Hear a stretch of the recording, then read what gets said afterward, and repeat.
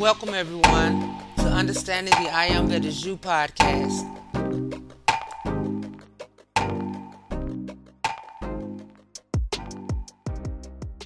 Yay! Hey everybody, it's your girl Wynn Ruffin, and I pray all is well with everyone, and your hearts and minds are full of love, joy, and compassion for all God's children and all God's creation. And knowing the fragility of life, and there are losses every day, everywhere, let us never be so presumptuous as to assume that the next day of life is promised to us. Let us do away with the hate, selfishness, unforgiveness, and division in our hearts and minds, be it personal, political, or whatever, and instead focus on love, loving ourselves and others, and always extending love to our mighty I Am presence. For whichever we choose to fill our hearts with presently, be it love or hate, or however we choose to express the individual presence of God within us, know this, that the choices we make in life now will meet us again on our last day. So, let us choose wisely. Amen. Give thanks and praises for love and life. May God bless us all, and y'all be loved.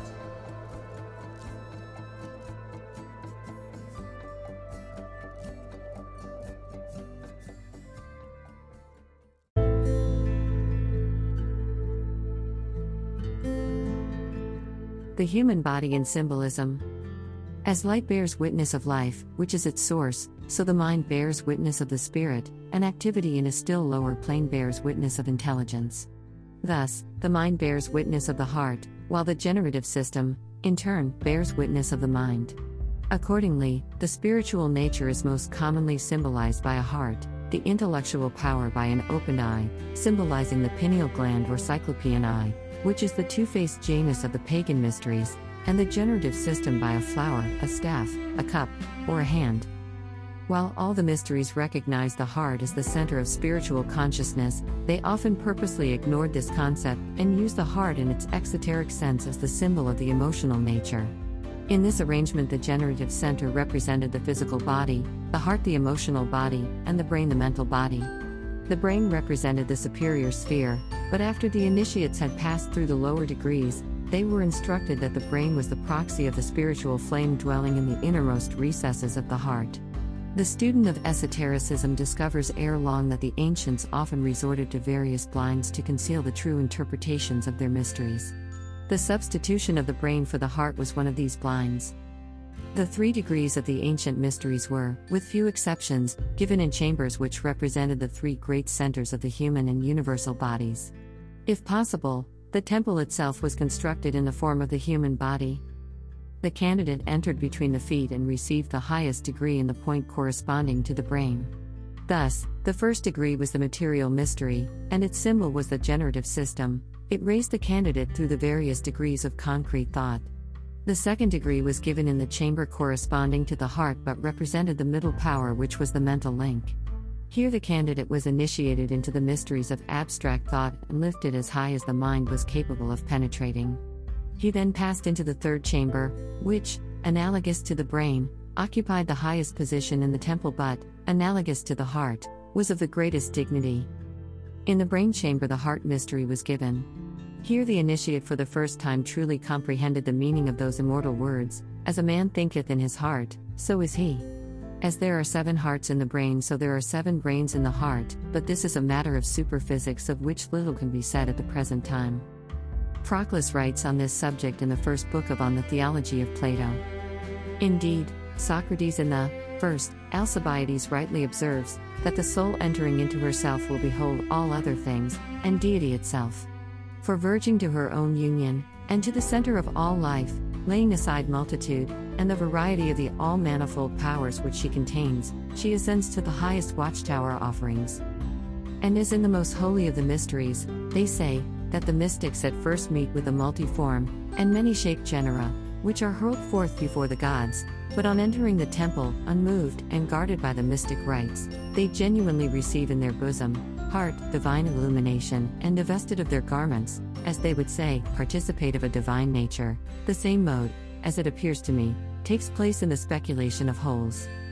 For the soul, when looking at things posterior to herself, beholds the shadows and images of beings, but when she converts herself to herself, she evolves her own essence, and the reasons which she contains.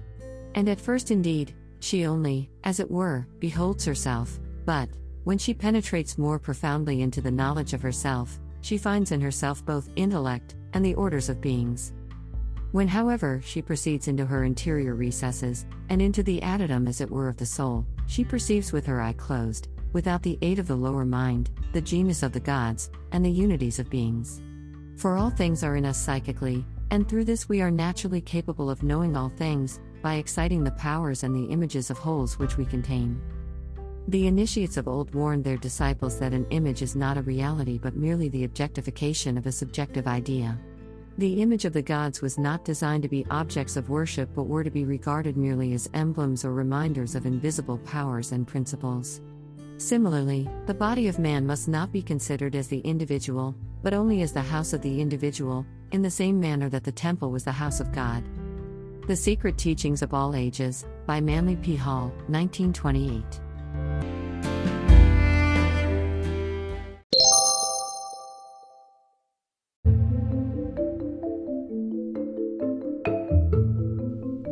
Isis Unveiled, Chapter 14.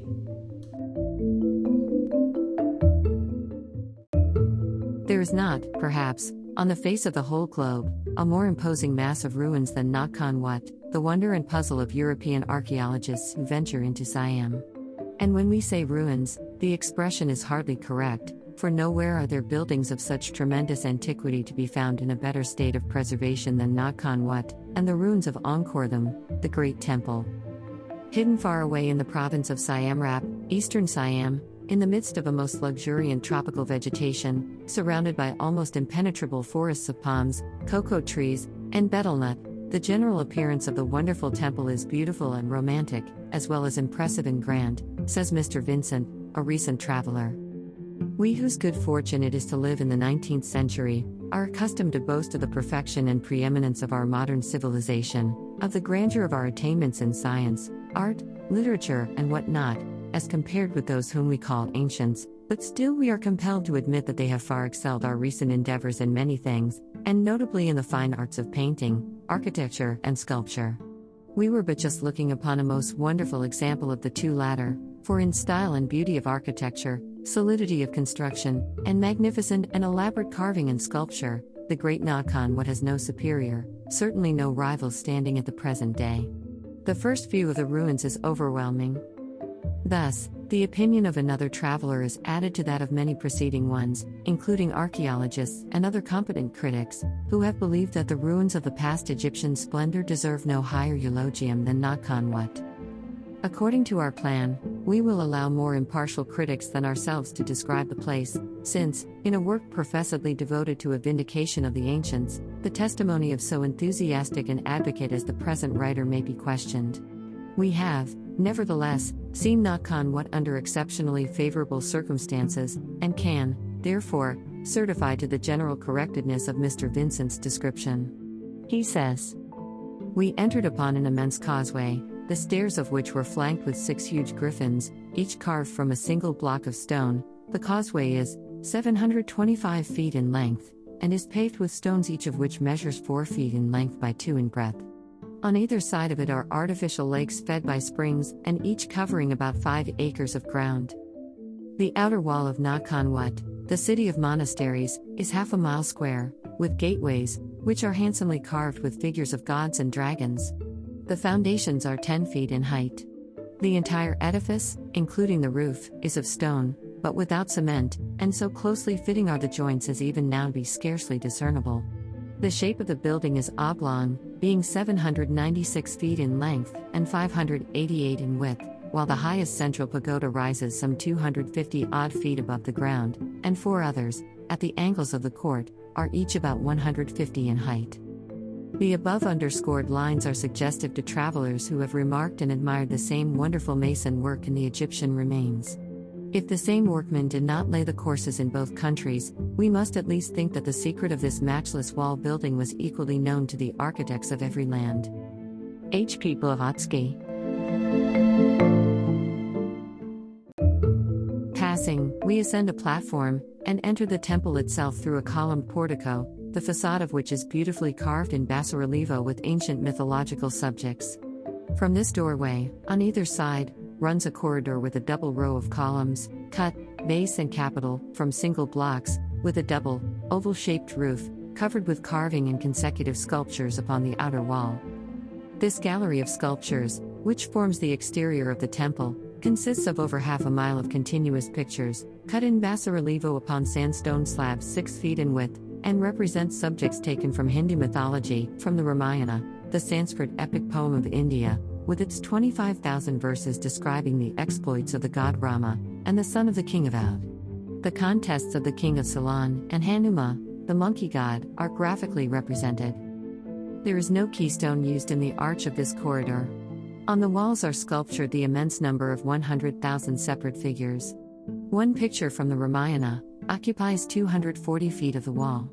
In the Nagkan, as many as 1,532 solid columns have been counted, and among the entire ruins of Angkor, the immense number of 6,000, almost all of them hewn from single blocks and artistically carved. But who built Nagkan Wat? And when was it built? Learned men have attempted to form opinions from studies of its construction, and especially ornamentation, and have failed.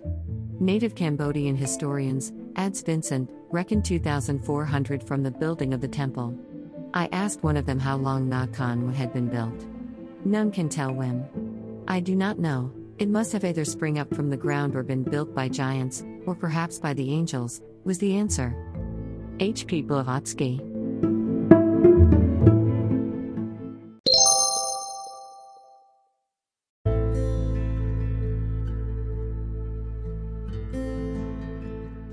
The I Am Discourses, Volume 14.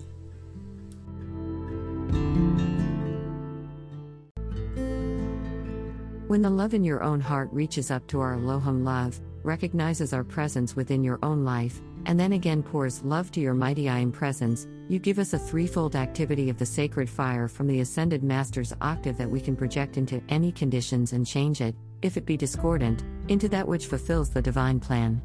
This will prevent you becoming exhausted. It will prevent you becoming the victims of the fear suggestions in the outer world, because they are everywhere. Mankind is generating so much destruction all the time, fear is so rampant everywhere, that if you don't keep yourself insulated from it, it will come in and destroy you, just like it will destroy anything else in the outer world. But when you fill yourselves with our sacred fire control of manifestation, when you ask us to fill you with what we know makes you not only master over, but keeps out of you the fear of the outer world and the selfishness of the outer world, you will give your own beloved I Am presence unconditional freedom through the outer self, to release perfection into you and through you and into your affairs, and you will not go on and feel the exhaustion or the fear and the destruction that, many times, make you make mistakes, and but create more problems. When, sometimes in the outer world you think you know what to do to solve a problem, if you do not know all that is there, you can open yourselves and temporarily solve a problem, and with it you will draw several other problems, perhaps greater than the one you're trying to solve, and this will prevent that. Now mankind does not understand who the seven mighty Elohim are, and what power of love we wield to control all manifestation. That is why we are called the seven powers around the throne, the seven builders around the throne, because we are definitely concerned with the control of manifestation in this physical world, and we concern ourselves with it, first of all, within your own physical bodies, within your own minds, within your feeling, and then within your atmosphere, then into the conditions that you have to handle in the physical world. So, if you want more help in the outer world to bring to you the conditions that fulfill the divine plan and enable you to do something constructive to help others, please give us the opening to pour into you, first, our own heart's love, the sacred fire love of the seven mighty Elohim that builds and builds and builds and will always build perfection in you, through you, around you, and anywhere you call it into outer activity. You can send it to others, just the same as you can send a thought or a telegram or a message or can talk over a telephone. You have no doubt about your message reaching the person that you want, when you use outer world means of communication. Very many times you do not always get through when you want to because there is obstruction in the outer world. But there is no obstruction to us. I want you to realize this tonight. That's why we are master over the physical world. There isn't a condition you have in your world today that our sacred fire can't move into and consume it on the instant. That is why, if you will recognize that within your own heart flame is the love from the great central sun that gives you existence, it is you, the being, who made the choice to come into physical existence. Beloved Elohim Hercules.